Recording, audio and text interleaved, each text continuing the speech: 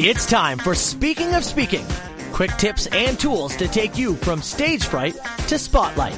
This podcast gives you an inside look from the world of public speaking and speaking secrets you need to be bold from the stage, no matter what business you're in.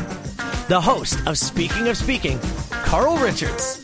Thank you very much, Matt. Episode 25 of the Speaking of Speaking podcast. This is actually not a bad place to land with episode 25 because these are 5 things from my speaker's checklist, and this list keeps getting longer and longer and longer. It probably has about 40 items, maybe 50 items on it, but I'm going to share with you what I believe are the top 5 things you want to do to get ready for your talk. Number 1 is define the purpose of your presentation. Why are you speaking? And it should have something to do with you. A lot of people think your purpose for your presentation is because, well, somebody hired me and that's what they want. That's part of it for sure. The other part of it is, what is it about you? And what is your purpose? What is your defined purpose, period? What's your why? So define the purpose of your presentation. Obviously, as much as it's about you, it's also about what you want the audience to take from it. What is it that you want the audience to learn? What is it that you want the audience to do while you're speaking? So define the purpose of it. And if you need to do some soul searching about it, by all means do that. Do some meditation if you have to. Sometimes it's glaringly obvious what the purpose is, but that's not always the case. Sometimes you have to think about it in a little bit more detail. I've had that happen where I'll say, well, why did they hire me? Okay, I'm an expert speaker, but I'm talking about conflict resolution. That's not my area of expertise, but what is my purpose? Why did they bring me in?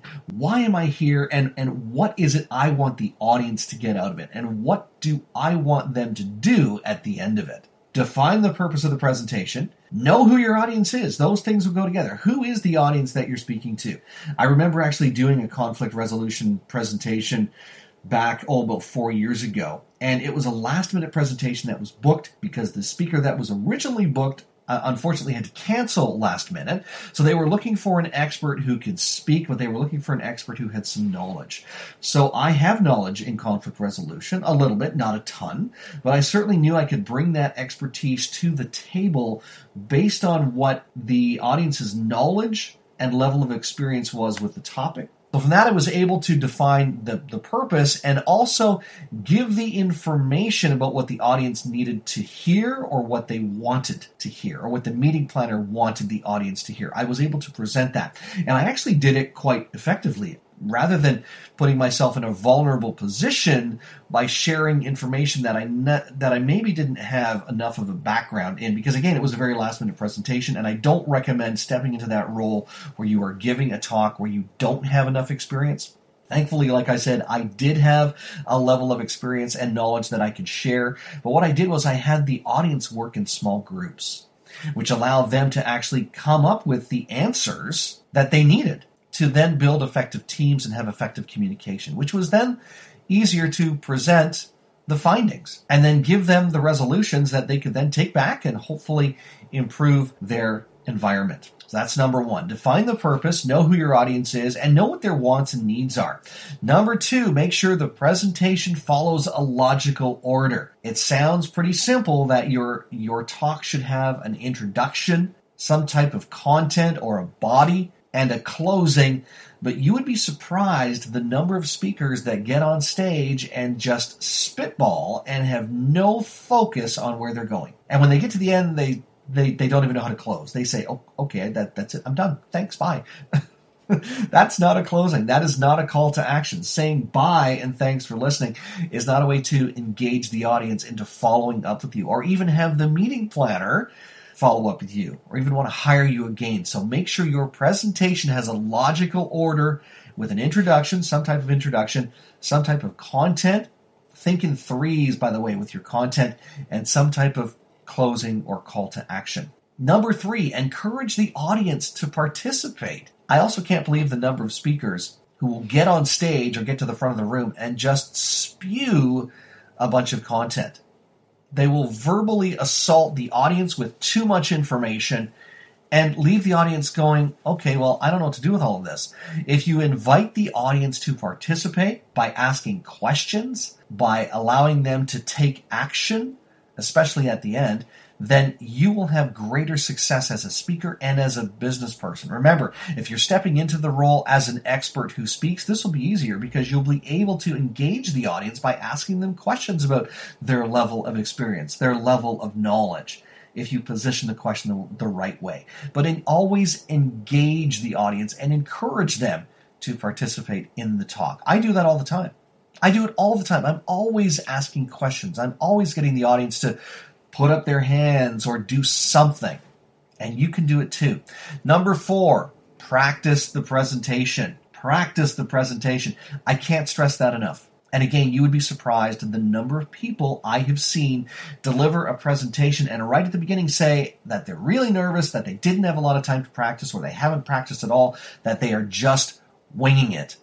Just winging it just doesn't cut it if you want to grow your business by speaking in 2019. It doesn't cut it anymore. So make sure that you practice your presentation. And by the way, by practicing your presentation, I mean practicing your presentation out loud and standing. Some people will just read their presentation to themselves. Others will read their presentation, but they'll do it from a sitting position. When you're speaking, you should be standing all the time, almost all the time. There aren't too many situations where you wouldn't be standing or engaging the audience from the front.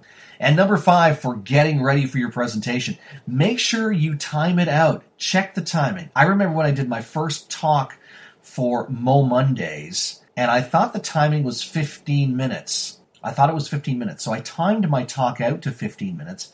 Then I found out when I got to the venue, it was actually 10 minutes. So I started to panic. If I had done the proper follow-up ahead of time and said, hey, how long is the talk? Oh, it's 10 minutes, not 15. Then I would have felt a little bit more comfortable. But make sure you know your timing 100%. Don't make my mistake. You know your timing 100% and you follow that time. And this is especially true if you are trying to engage the audience using a slide deck. If you're trying to engage the audience, let's say you have 10 minutes of time and 30 slides, it's not going to work properly. It's not going to cut it. It's too many slides. Even 10 slides for a 10-minute talk is too many if you're following introduction, content, and then some type of a closing or call to action. So time it out, though. Time it out. Use a stopwatch or use your phone. Every phone has some type of a timing device or stopwatch now. Use that to gauge the time of your presentations. Number 1, from the speaker's checklist of getting ready for your talk. Define the purpose of the presentation, know the audience, and know what their needs are, what their wants are. Number 2, make sure your presentation follows a logical order with introduction, content, and some type of a closing. Number 3, encourage the audience to participate in your talk. Engage them. Get them active in it. Number 4, practice out loud and standing if you can. And number 5, make sure your presentation is timed out 100%, within a few seconds either side of your allotted time. That's the speaker's checklist for getting ready. If this is something that you want to work on, I have a great opportunity for you. I have teamed with Diana Lidstone. She is known as the Entrepreneur's GPS. She helps ambitious entrepreneurs grow their business. And that's what we'll be doing, is giving you the information you need to speak with confidence and grow rich. Conquer your speaking fears and grow your business, even if the thought of speaking makes you sick to your stomach. May the 10th in Kingston, May 31st in Ottawa. We'll cover the 9 mistakes that might be keeping you stuck, 5 secrets to crushing your speaking fears, 3 outcomes you need to be an effective speaker on and off stage, a step-by-step guide to turning your talk into clients and cash, and much more that day. Price is $5.97. We have a few spots left, so snag one of those last few spots and take the next step to being an expert who speaks and grow your business. I hope today has been helpful. If you ever have a question, drop me a note anytime. Until next time, it's Carl Richards. Get out there and own the platform. Thanks for listening to the Speaking of Speaking podcast. Fired up about something you heard today? Want to learn more? Be sure to visit carlspeaks.ca.